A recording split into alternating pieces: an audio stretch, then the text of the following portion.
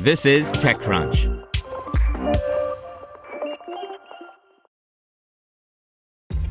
This episode is brought to you by ShipStation. You know, some things take a lot of work, like sending little robots to far-off distant planets. And just as that's challenging, so too is running a successful e-commerce business, especially when there's so much to do. So I want to introduce you all to ShipStation.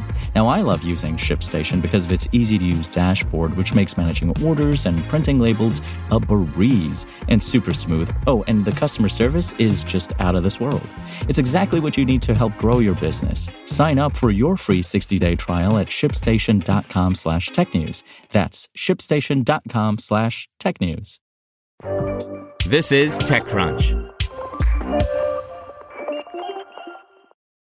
Tencent shares its metaverse vision for the first time, by Rita Liao. How could Tencent not jump on the metaverse bandwagon when Facebook is hinging its future on the new buzzword? At this stage, Tencent's approach seems more measured than Facebook's $10 billion investment into its metaverse division.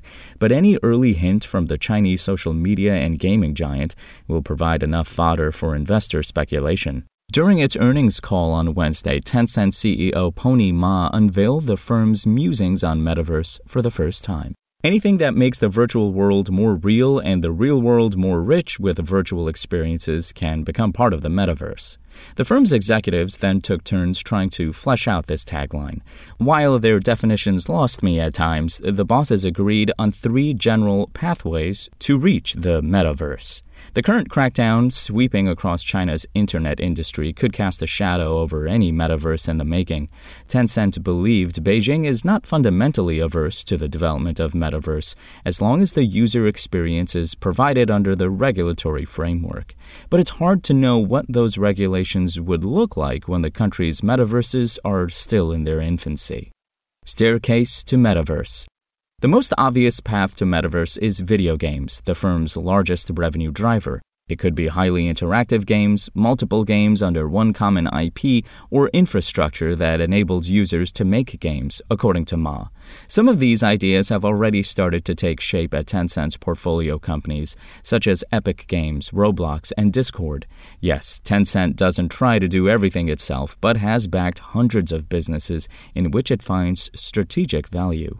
So it's Fortnite together with Rocket League in the Epic example, or multiple different so-called game experiences within the Roblox example, explained James Mitchell, Tencent's chief strategy officer. The second pathway, according to Ma, could be a social network that is gamified and supports much more programmable experiences. Such a social network needs a suite of tools. One needs to both provide the 3D graphics capabilities, the one with the server-based community, and provide the UGC and PGC tools that the game companies need, explained Mitchell. So while social networks such as Meta itself and Snap have the most capital resources, they also have a good amount of work to do, he added. Another iteration of the path could be real-world experience but augmented by augmented reality and virtual reality, noted Ma.